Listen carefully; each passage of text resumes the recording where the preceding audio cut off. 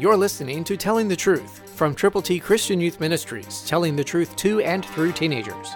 Here is Triple T founder George Dooms. Believe on the Lord Jesus Christ. Listen to God's Word. Ephesians 6:13, New King James Version.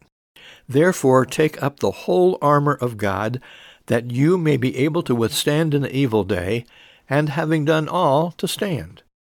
When God's Word tells us what to do, He also tells us how to do it.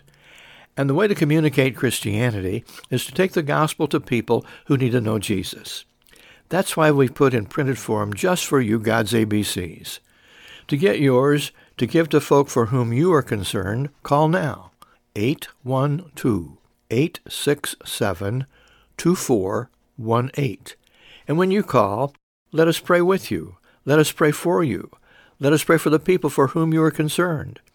God's ABCs, all Scripture, are available to you to share with others, to let them know how to get to heaven. Call now, 812-867-2418. This is a way that you can take up the whole armor of God to withstand in the evil day, and having done all, to stand. Stand for the gospel. Go with God's good news. Call and get your ABCs. Get them one-on-one to people who need to know how to get to heaven. Tell them, share with them, pray with them. Christ through you can change the world.